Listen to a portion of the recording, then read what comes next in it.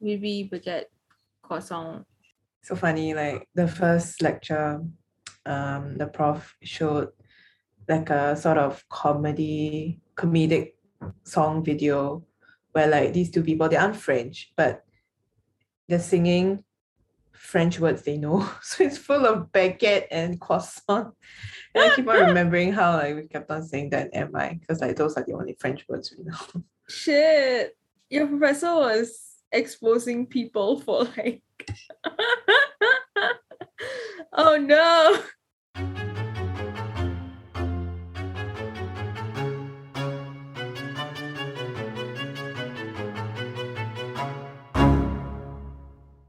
Hello and welcome to Hidden Among Us. I'm your host, Chris.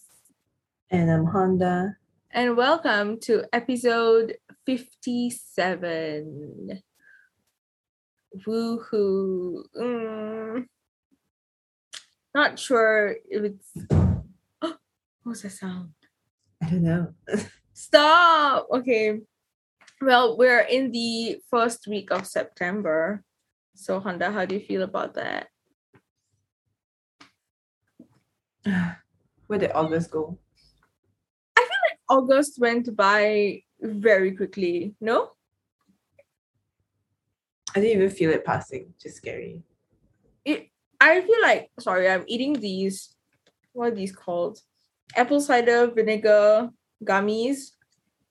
Yum. These taste good. I'll get into this later, but I feel like August went by super quick. It's like week 5 of school tomorrow. Shit. But August felt like, how do I describe it? It felt like a blink. And all of a sudden, it's September. And people are already making memes about how, 2019 was 3 years ago. And now we are on our way to 2022. So, I don't know. The year's moving by quickly and I don't feel prepared for the year to end. I'm going to be graduating soon. Yeah. Also, regarding these gummies, do you know I don't know if you've seen, but Instagram always pushes this brand called Goli, Goli. They're like this gummy vitamin brand. So my dad actually bought vitamins from that company and it's too sour for me. Like he gave me one and I was literally dying. It was too sour. Anything is too sour for you. Yeah, but this one was really very sour. I think it was... You can't even handle fruits. Okay, that's true. But I think the flavor he gave me was cherry. I don't know. It was too sour. And I was like, okay, never mind. So he found this other brand. And this one is actually nice. Like it's sweet. It doesn't have the souriness like the cherry flavor. And I feel like you can't taste the apple cider vinegar. So yeah. I remember like a bunch of influencers were like promoting the same gummy. It was the bear one, the blue one. Sugar Bear Hair. Yeah, oh my god. It was everywhere. God. Every single influencer was saying that it was the best hair vitamin they have ever used. And I was like, sure. I mean, I don't know what gummies could do for your hair. Yeah, but everyone was doing it. Apple cider vinegar also, I feel like there was a time where every single influencer was talking about apple cider vinegar's benefits for like the skin, like acne-prone skin.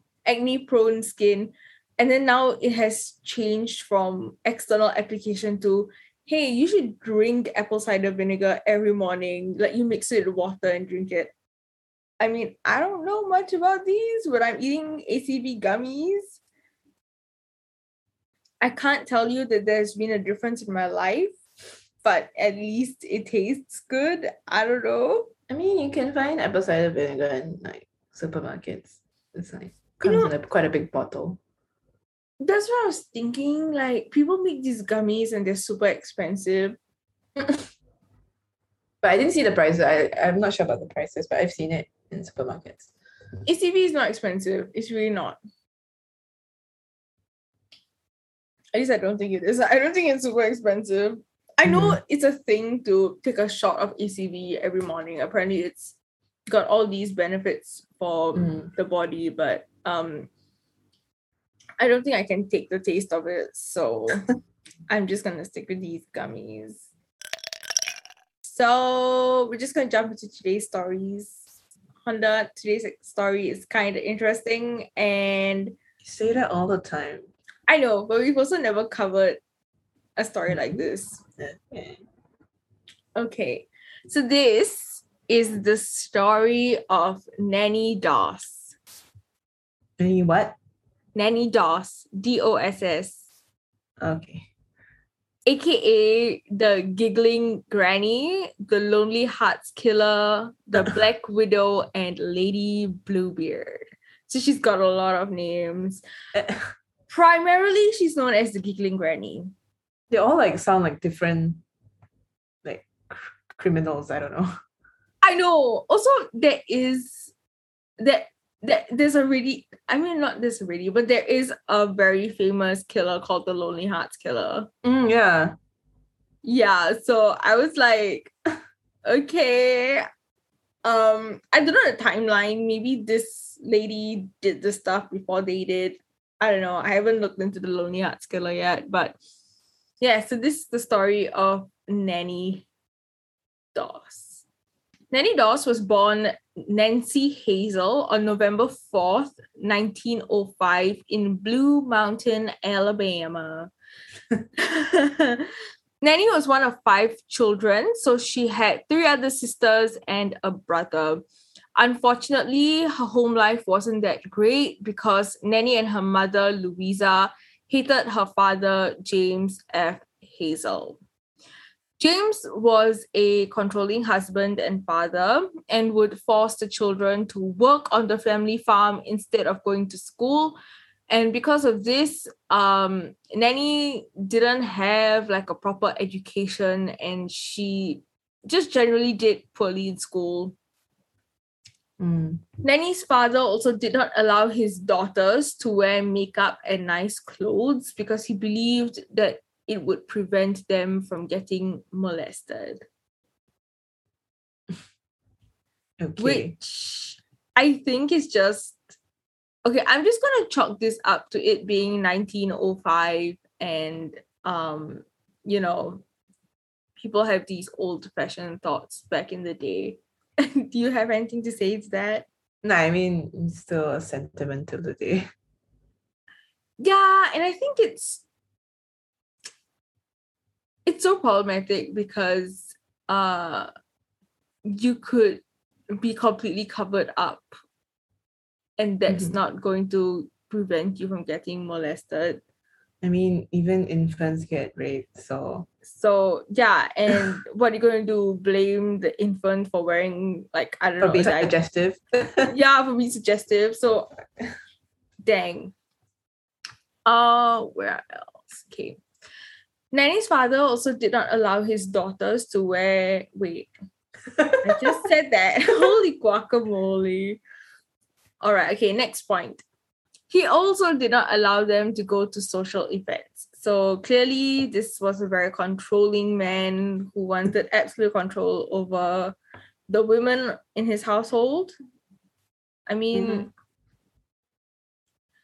okay, to a degree, I can understand the don't wear makeup, don't wear nice clothes. You know, it's like prevent your daughters from getting molested, but not allowing them to go to social events. That one doesn't really make sense to me. So yeah. No, but the thing is, it still happens till today. When Nanny was 7, she'd been on a train to southern Alabama to visit relatives when the train abruptly came to a stop. So when the train stopped suddenly, Nanny actually hit her head on the metal bar of the seat in front of her. And because of this incident, she would have severe headaches, blackouts, and suffer from depression. Do you remember what we discussed the last episode about frontal lobe damage? Yes. So, I mean, we can have a discussion about that later, but essentially, she sort of blamed all of this and what she does on this accident that happened when she was 7. Okay. As a teenager, Nanny would read her mother's romance magazines, particularly the Lonely Hearts column, where she dreamed of her own romantic future. So in 1921, when Nanny was just 16 years old, she met and married Charlie Braggs. Braggs had been her co-worker at a linen factory that she'd been working at, and the both of them had known each other for only 4 months before tying the knot. I don't know. Love works in mysterious ways, I guess. The couple had 5 children together, but their 8-year-long marriage wasn't without issues.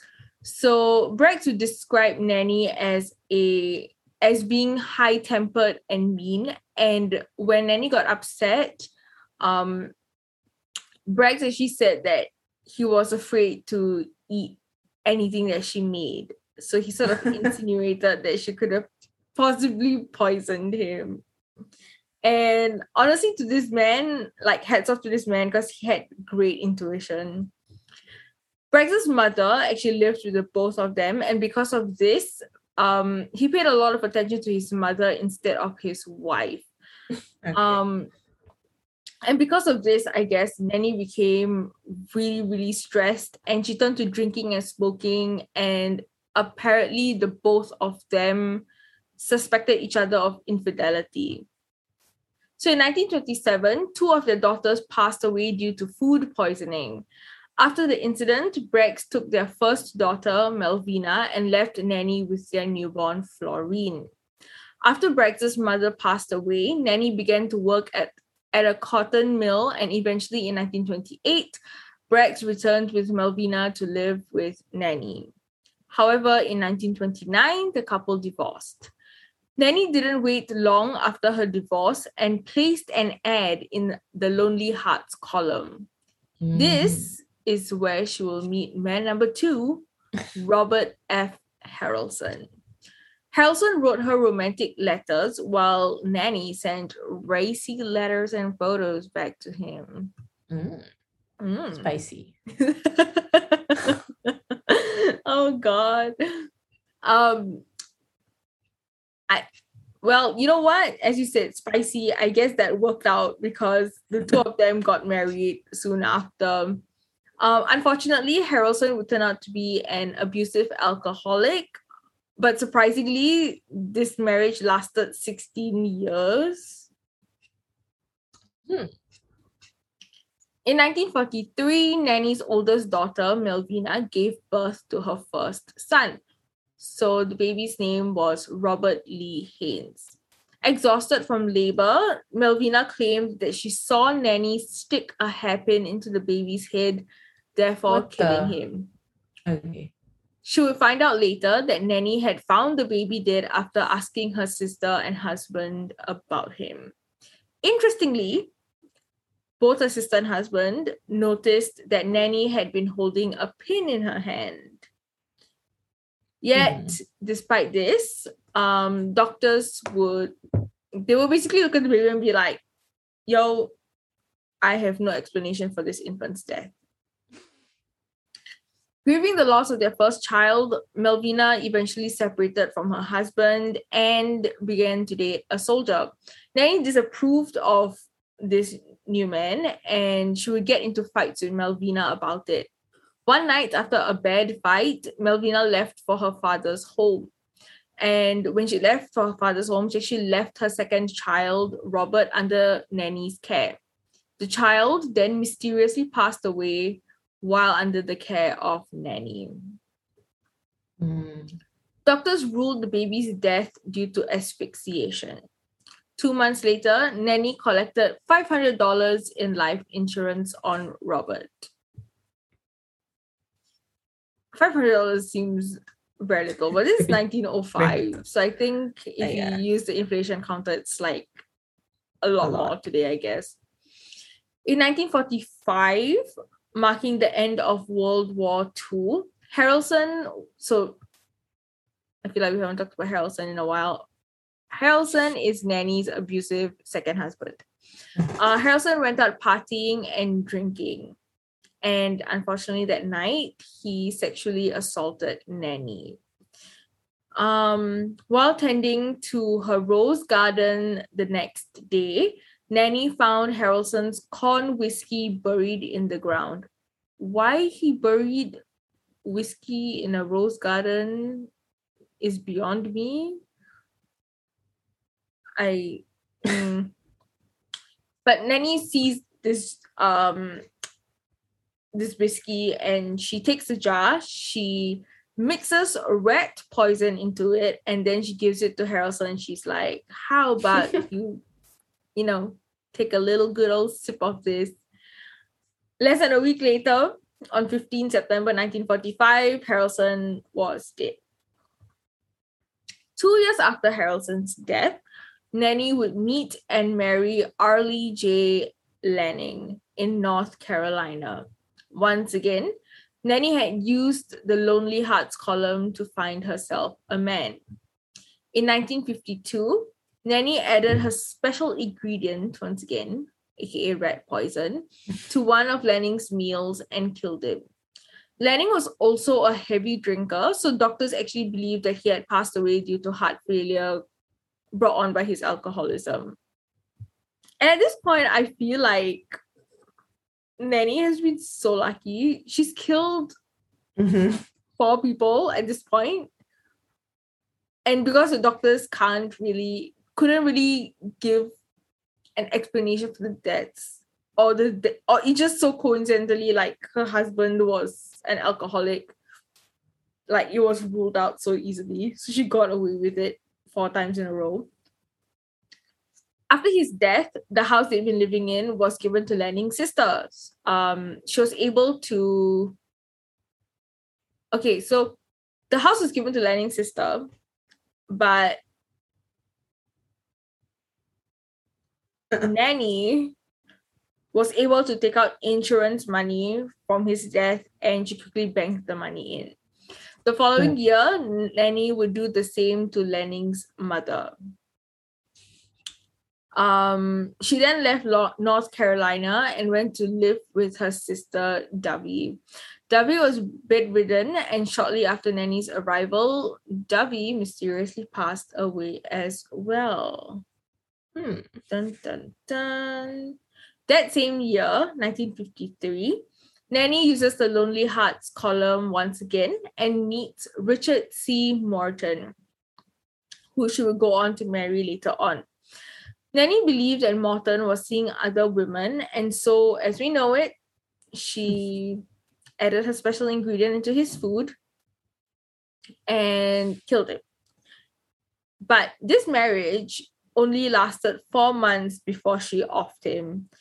After Morton's death, Nanny was able to collect 5 life insurances worth $1,400. Oh, wow. So for this, I used the inflation calculator, and today it will be about $14,040. Which, to be honest, isn't a lot. Would you murder somebody for $14,000?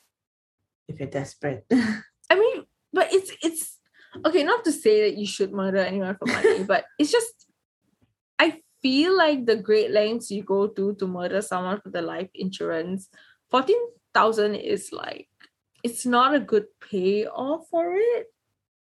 Don't you think? Yeah. It's way too little. If it was, for example, you get like $1 million or a few millions from it, I can see why anyone would do it. But for just a measly $14,000, I don't think it's worth the effort. Yeah. And that being said, don't go out killing people. The consequences too. Yeah, it's not worth it. So, well, Nanny did what she had to do, I guess. In June of 1954, Nanny would meet her fifth and final husband, Samuel Doss. They met through Honda. Make a wild guess how they met. Lonely Hearts. Yeah, they met at the Lonely Hearts column. So Doss was a Nazarene minister who had lost his family to a tornado in Madison County, Arkansas.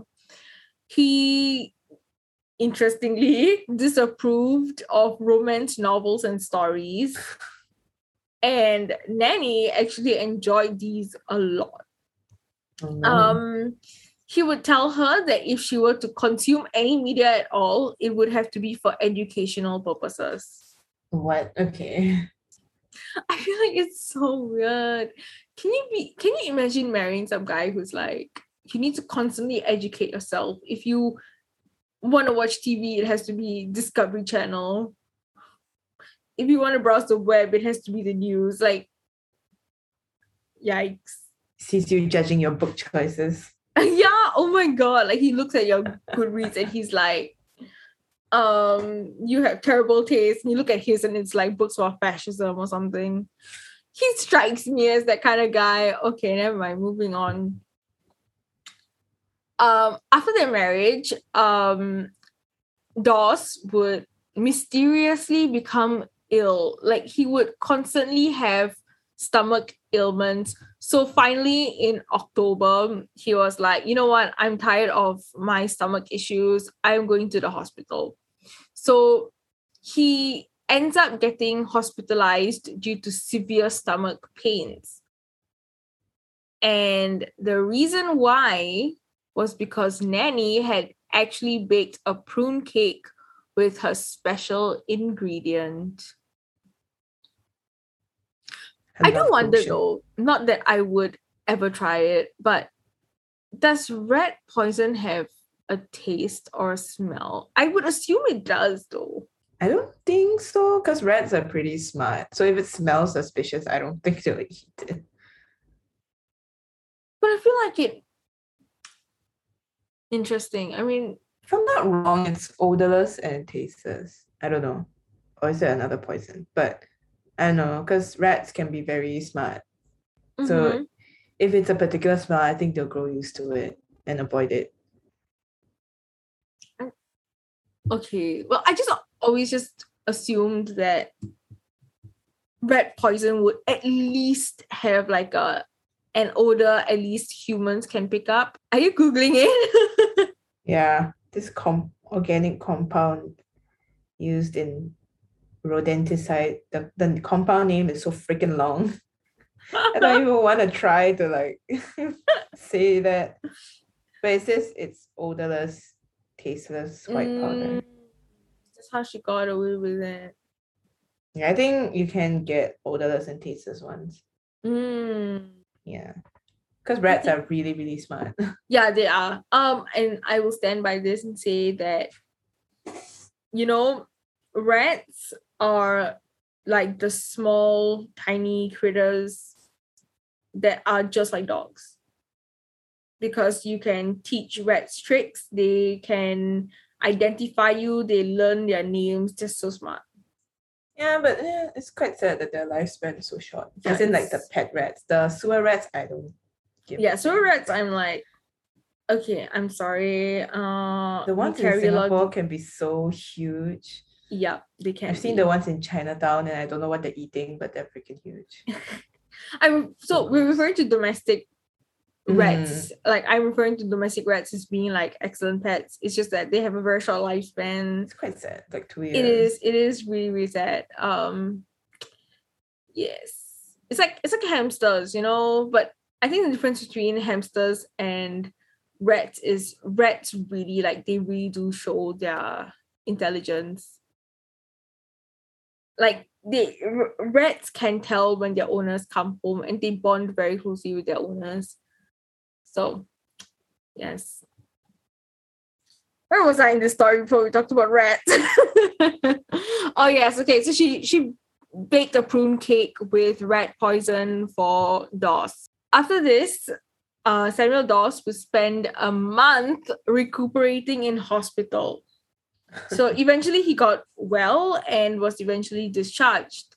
However, the next day, Nanny was like, yo, this man can't be back in my life. So she fixed him a cup of coffee. And it's interesting because depending on which reports, right?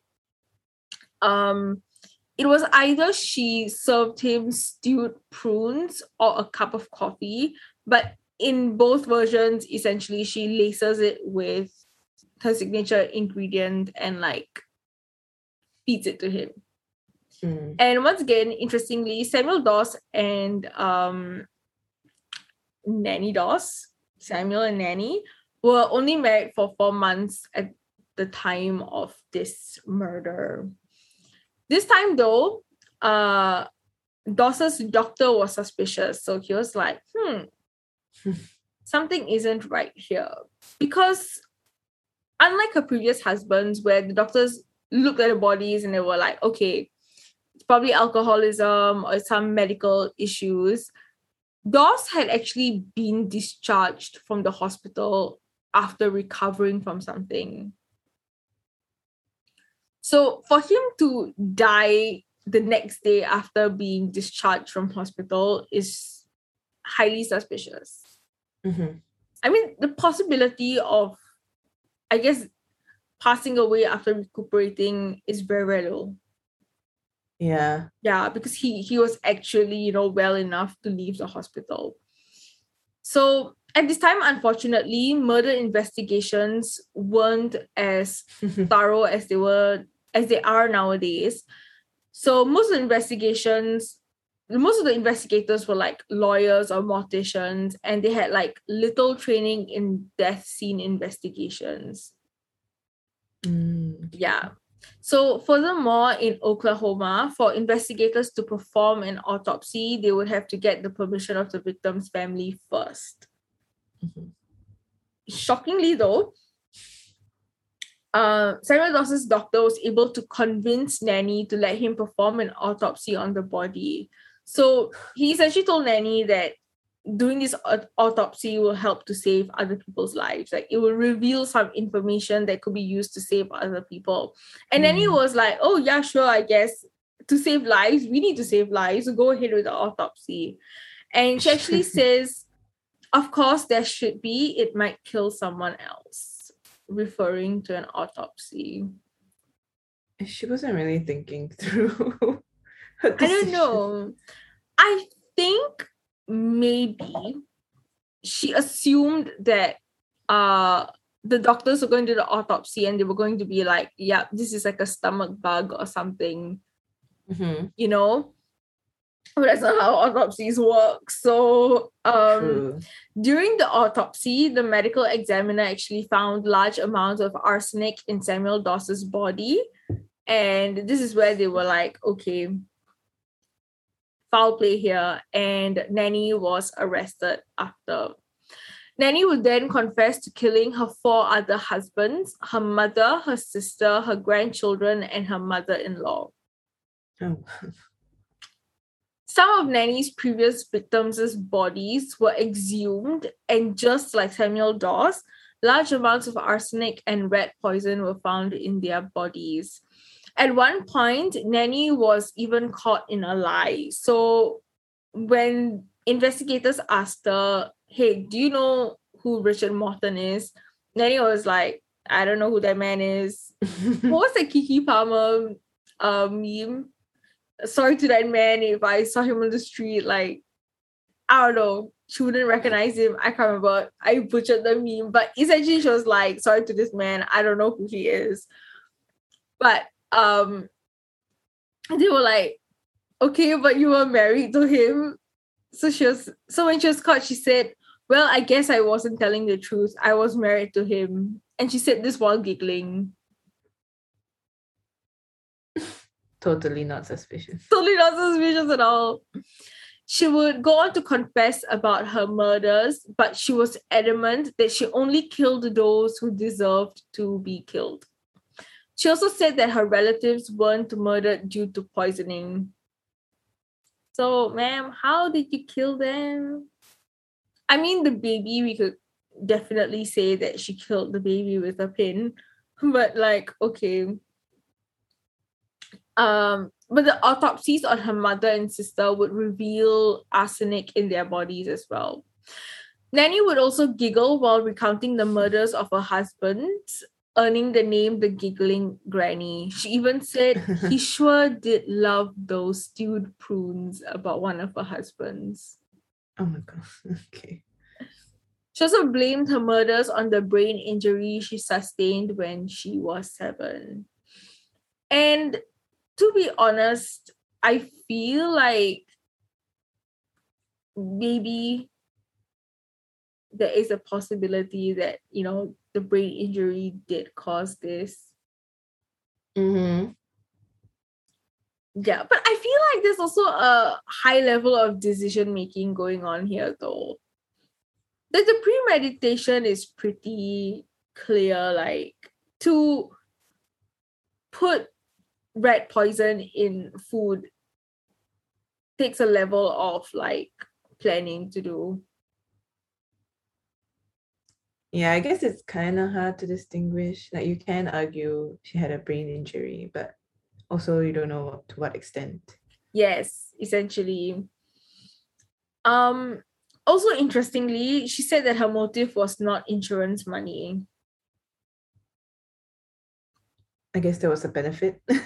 Yeah, but I find it weird because even though she said that it wasn't insurance money, right? She did claim insurance money after the death of her family members and her husband's. So, but she did say that she did it because she was looking for the perfect mate. Meat. Yeah, like she was looking for like, the perfect man, her soulmate, I guess. Which is okay. So I guess she would keep killing her husband, but that doesn't explain why she killed her grandchildren, her mother-in-law, and her sister. So eventually on May 17th, 1955, she was sentenced to life imprisonment. She was not applicable for the death penalty because she was a woman, and also interestingly, she was only charged for Samuel Doss's death. She passed away due to leukemia at the Oklahoma State Penitentiary in 1965. And also, quite interestingly, at the time of her 5th husband's death, she was in contact with a possible 6th husband, John H. Keel. And John Keel was a 60-year-old milkman. And he really dodged a bullet. Yeah. Yeah, he did. Also, I also came across this, which I found really interesting. So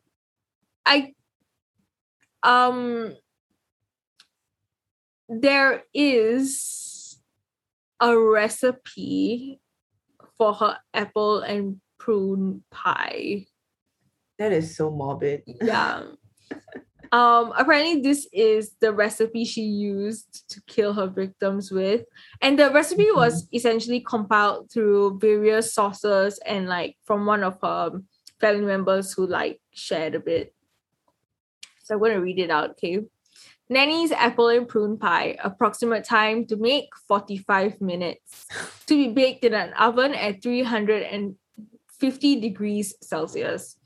So, ingredients. 1 cup water, 1 cup flour, half cup butter, 3 eggs, a pinch of sugar, 4 apples sliced, 1 cup of dried prunes, dash of granulated sugar, and 5 tablespoons of rat poison. Bring to boil water, butter, sugar. Add boil, stir in flour. Over low heat, continue to stir until able to form a doughy ball. Into the dough mixture, mix egg mixture, essentially well-beaten eggs, until ball is smooth.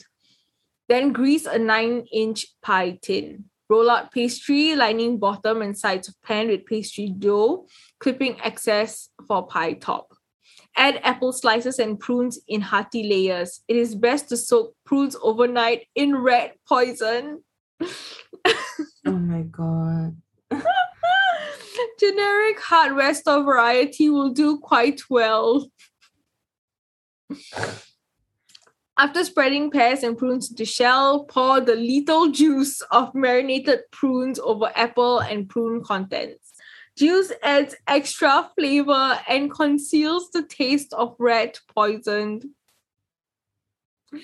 If sting of arsenic tartness remains, add extra tablespoon of sugar for good measure. Well, how would you know if a sting is there? Are you gonna test it?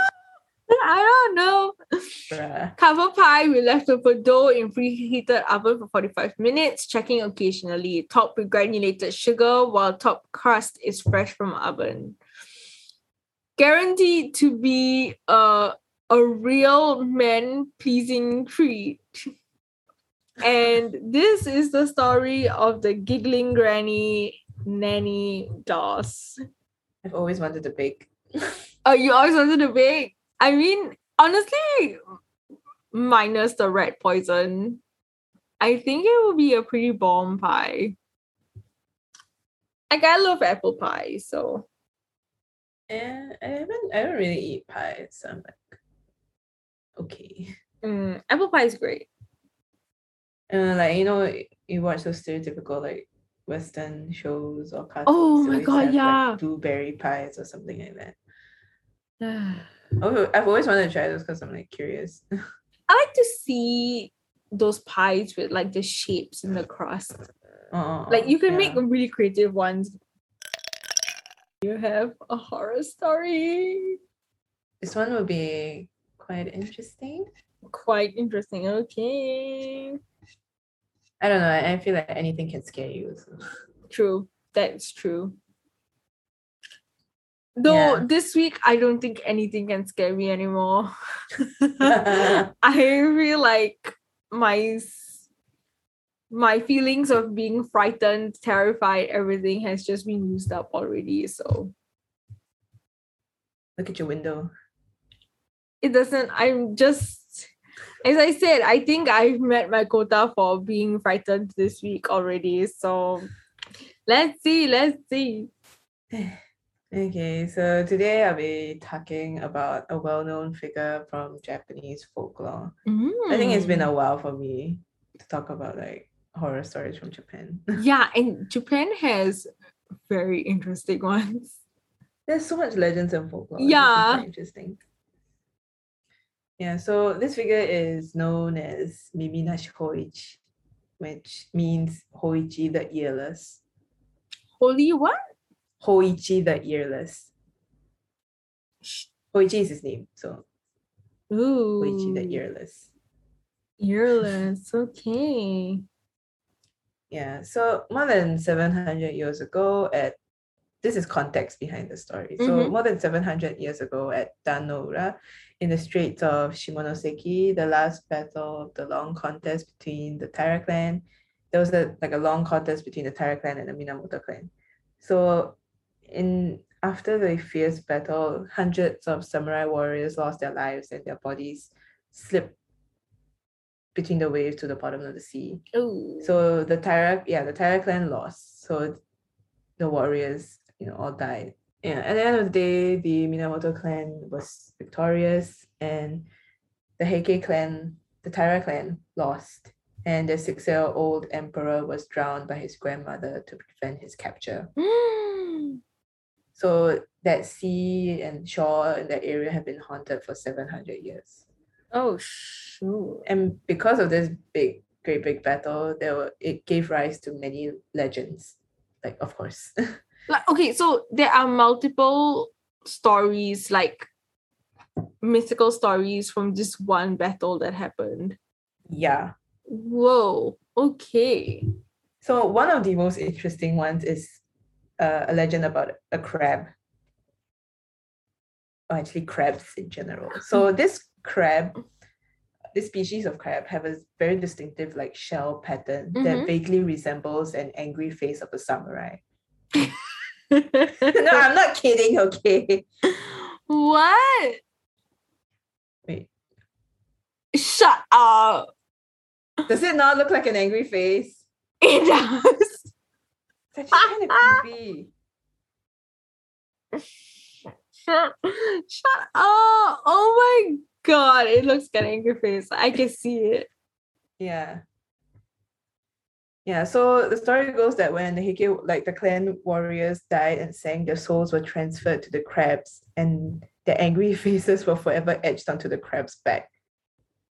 So the crab is called Heike Gani or the Heike crab, Okay. or sometimes known as the samurai crab. Like, I'm just thinking about how, people, I mean, those who believe in reincarnation, like, can you imagine dying and you want to get reincarnated into, I guess, another person, or like into, a majestic animal or whatever, and you get reincarnated to a crab with an angry face on it. Oh my gosh. Sorry to that entire clan that passed away. They all came back as crabs. It's kind of cute. Yeah, the thing is the crab's kind of cute. Do people eat it though, or is it like... It looks kind of tiny, but I mean, you can also deep fry those kind of tiny crabs and still eat it. Oh, But okay. I think they're not as common anymore. Okay. Yeah, but other than strange crabs, there's also other things that are seen and heard along that coast. So on dark nights, there'll be thousands of ghostly fires hovering above the beach or above the waves.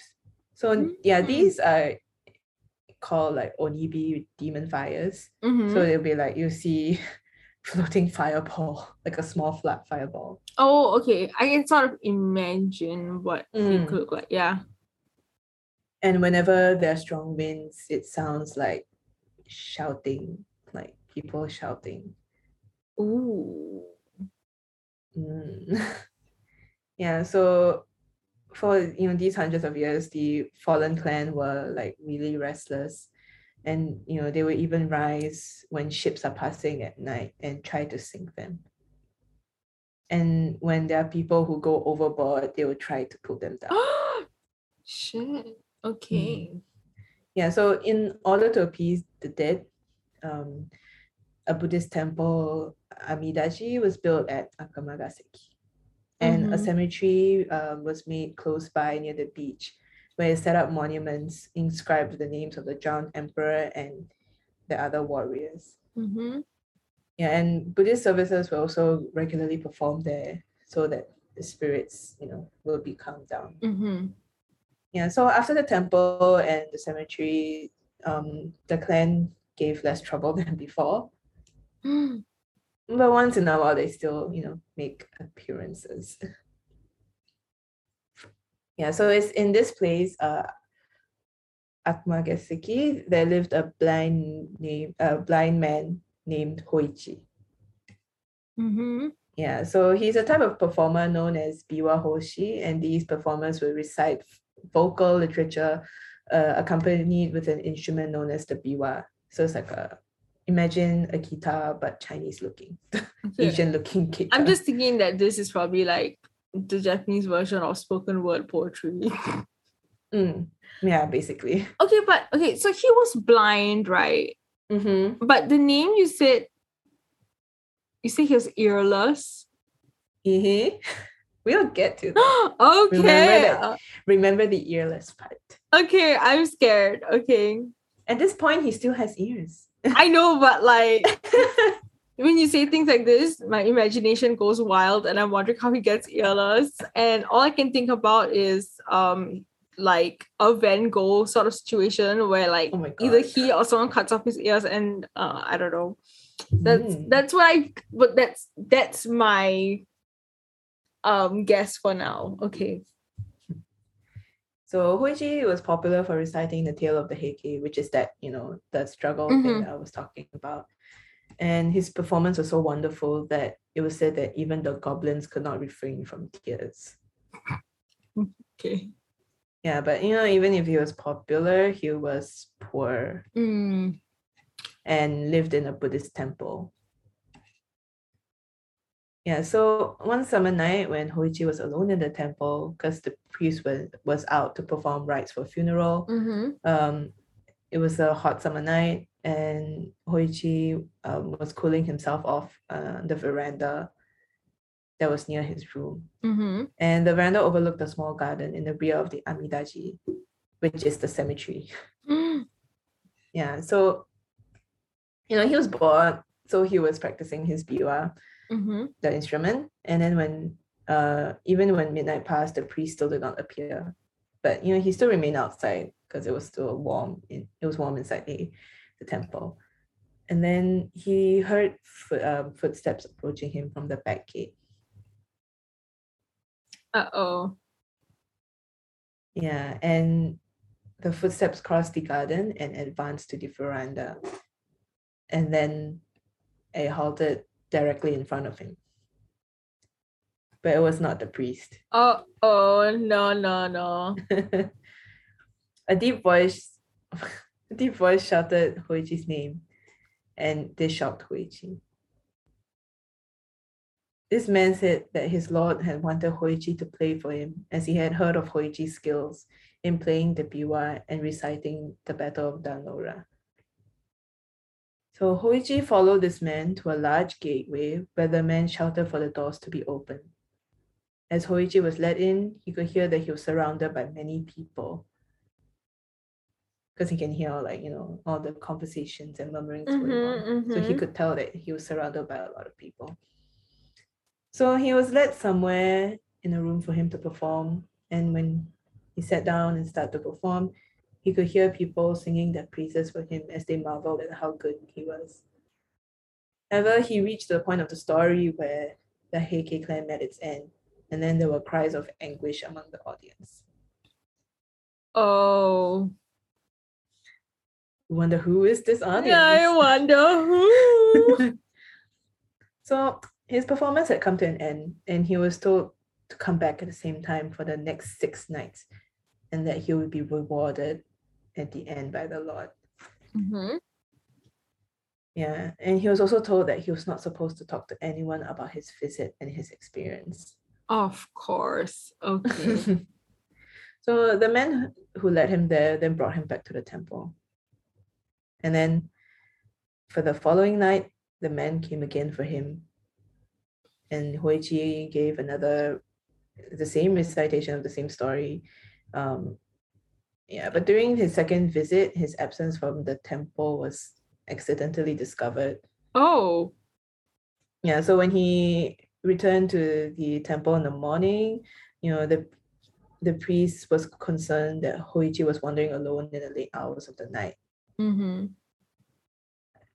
Yeah, so the priest offered for a servant to accompany him, but Hoichi quickly dismissed the idea and said he had to attend to private business. Yeah, but the priest was still suspicious about what was going on and suspected that something was wrong. Yeah, and he feared that Hoichi had been bewitched or deluded by some evil spirits. Oh, okay. Well, yeah. Understandable, I guess. Yeah, so he did not ask any more questions, but he privately instructed his servants of the temple to keep watch of his movements and to follow him in case that he leaves the temple in the middle of the night again. So the next night, when Hoichi left the temple, the servants immediately followed after him. But it was a rainy night, and like before the servants could catch up to him, Hoichi had disappeared.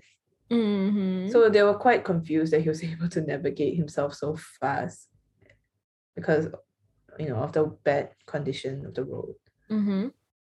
Yeah, so the man hurried through the streets, making inquiries at every house which Hoichi was accustomed to visit, but nobody gave any clues as to where he was. Yeah, so the servants gave up and they were returning to the temple. And as they were walking towards the temple, they heard the sound of the biwa instrument coming from the cemetery of the Amidaji. Oh no. The men quickly went to the cemetery, and then it was really dark, so they were even more puzzled why the instrument sounds were coming from there. But since they were carrying their lanterns, they quickly discovered Hoichi sitting alone in the rain before the memorial tomb of Antokteno, which is the 6-year-old emperor that was drowned. And he was loudly chanting the chant of the Battle of the Danora. And behind him, above the tombs, the fires of the dead were burning like candles. Oh gosh, okay. What is it? So the servants were shouting his name, but Hoichi seemed to not be able to hear his name being called. So they went right up to him and shouted in his ear. And Hoichi then replied, "To interrupt me in such a manner before this assembly will not be tolerated." Oh, okay. Well, he's a man of his art, I guess. Yeah, but the servants, they just pulled him up to his feet anyways and brought him back to the temple. And the servants explained the situation to the priest. So the priest realized that Hoichi had been bewitched by ghosts, and the priest vowed to save his friend from the spirits. He then painted Hoichi's body with the characters of the Heart Sutra for protection. So they covered his chest, back, face, arms, and legs, and even the soles of his feet. And the priest instructed him to remain silent and motionless when the spirit comes again. And then evening came. Hoichi was sitting at the veranda and he was in a meditation pose. He sat still for hours and did not make a single sound. And then he heard the footsteps coming towards him again. And the sound stopped directly in front of him. The figure called for Hoichi, but Hoichi sat still and kept quiet. And the voice continued calling, but he still kept silent. So now the figure was walking up and down the veranda, and then it stopped right beside Hoichi. And then silence. And the voice said, "Here's the biwa. But of the biwa player, I see only 2 ears." So that explains why he did not answer. He had no mouth to answer with. There's nothing left of him but his ears. Now I'll take in proof that the commands have been obeyed so far as was possible. Hoichi then felt something or someone grip his ears. Shut up. Okay, is this... My heart is racing. I'm scared. Okay. He felt a strong iron grip on his ears. Oh no, please don't tell me they rip his ears off like that. I can't take this. And in a moment, his ears were torn off. I hate it because as you say this, right, in my head I can imagine it and I don't want this image in my brain. Okay. But Hoichi still somehow remained silent. The figure then walked away. So after the spirit had left, Hoichi was still too frightened to react, despite the blood gushing from the wounds on his head. And when the priest returned, he realized in dismay that he had neglected to write the sutra on Hoichi's ears.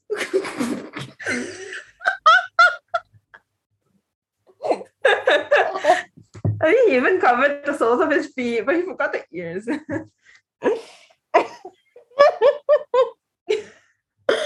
Oh my god, I feel bad. It's just so funny. Okay.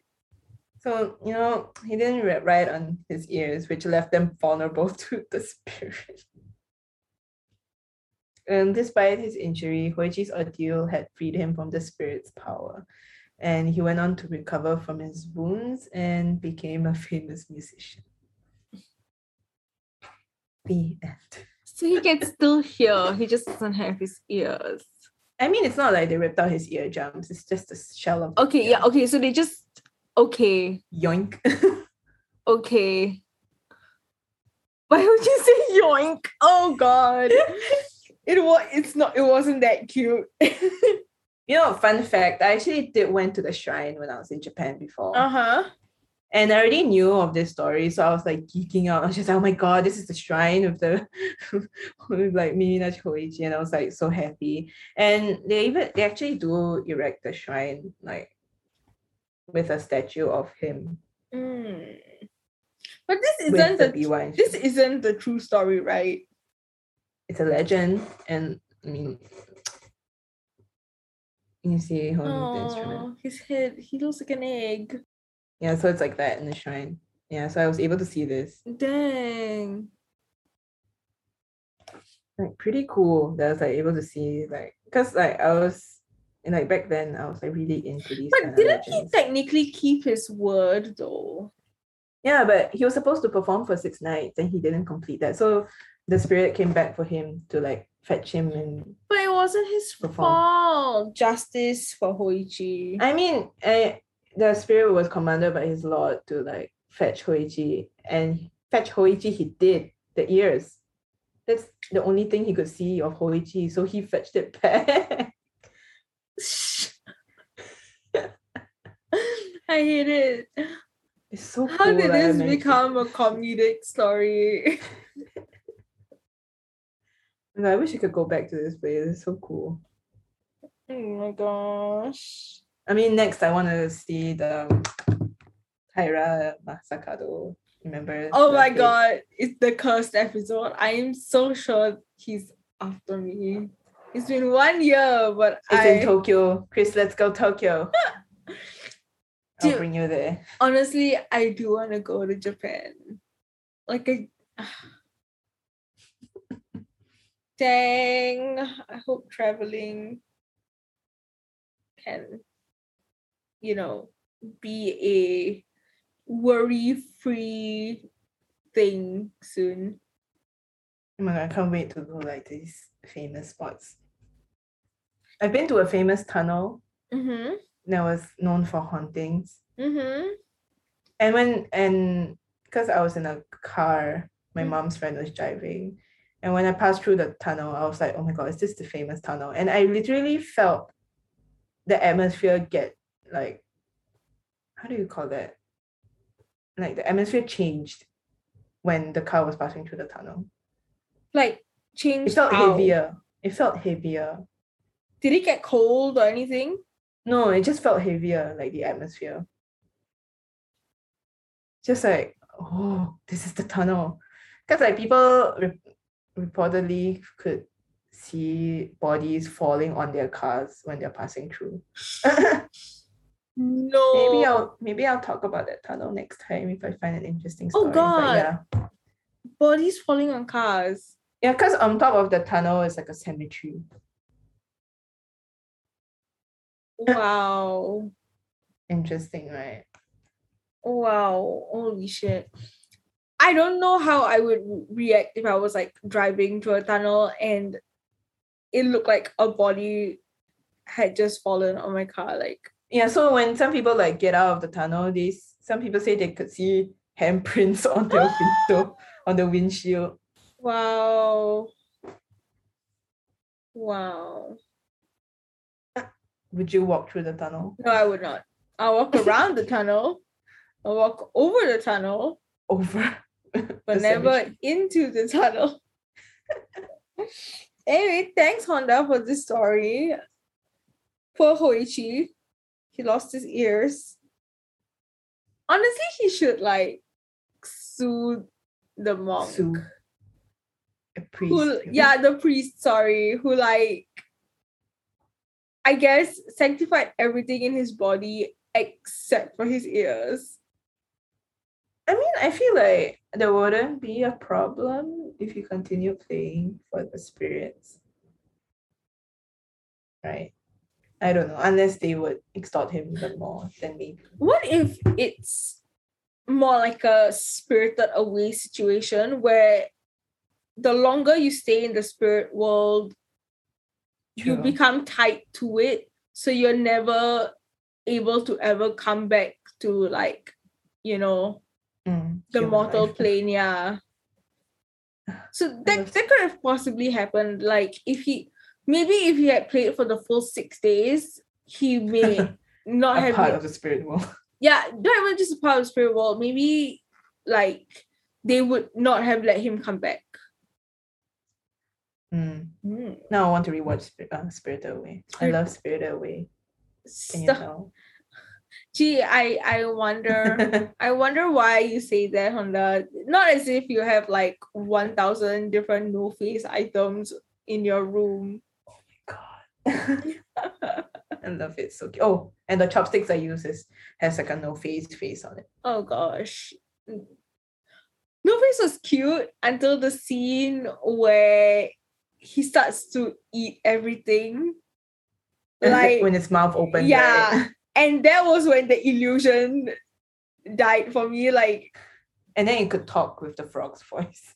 So after that scene, I was like, no. Also, Spirited Away in general, I still remember the first time I watched it was in secondary school. Yeah, it gave me nightmares. So have you watched it recently though? I feel like when you watch it as an adult, you feel different. You feel differently. Like, there's a sense of nostalgia. I have not watched it as an adult. Oh my god, we should Netflix party a Ghibli film next time. Oh yes, we should. Because like I cried watching Spirited Away for no reason. It's like a sense of nostalgia. I think I cried while watching When Marnie Was Here. Oh, I didn't watch that. Yeah, and it wasn't even like a sad story, but I still cried. I don't know. I feel like Ghibli is good at triggering those emotions. Yes. Like emotions that you thought you never had. Like, I don't know. Yeah, there are a few films that I would never watch because I know it's just too much. Like, for example, what's it called? Grave of the Fireflies? I know the synopsis. Yeah, I know the synopsis, and that's why I would never watch it also. Yeah. I don't know. I like the happier Ghibli films. Like Howl's Moving Castle is one of my I love the film. And not just because Howl is good looking. But yeah, I just enjoyed that film. I kind of liked Princess Mononoke. It's just that when I went into the film, I didn't think that it wasn't targeted for children. Like there's a scene where like the prince literally beheads a bunch of people, and I was not ready for that. I was genuinely taken aback. And also the deer spirit thing, the spirit of the forest thing. Yeah, that kind of scared me when I first watched it. So terrifying. Oh god, yes. But Ghibli films tend to give me nightmares. I mean, Hayao Miyazaki, like he doesn't believe that all like animation and cartoons are targeted for children. Yes. So that's why I feel like you have to be a certain age or mental age to actually appreciate themes of the movie. Yeah, but at the same time, I feel like some of the films as a child you can still enjoy them. Ponyo. I haven't watched Ponyo, but I just know it's super cute. I watched it and I forgot it. Oh lol. I watched My Neighbor Totoro and I forgot about it. So I forgot that too. But yeah, I haven't really watched it. It's one of the most hyped up Ghibli films, and I can't tell you what happened to that film. I know there's a Totoro, there's a little girl. It's two little girls, a little girl and a cat bus. Yes, and that's it. Yeah. Well, thank you, Honda, for the story. Yes, people who are, I guess, sanctifying bodies, please remember your ears. So funny. Don't leave out your ears. If you enjoyed this episode and want to support us, please rate us 5 stars on Apple Podcasts, leave us a review, and click that follow button on Spotify. You can also listen to us on Google Podcasts, Stitcher, iHeartRadio, Amazon, and whatever podcast platform you listen to. And you can follow us on Instagram at HGU Podcast. Shoot us a message or send us a story if you'd like. You can also email us at hiddenamongus3@gmail.com. Thank you for listening, and we'll see you next week. Bye. Bye. Bye. Where's the stop button?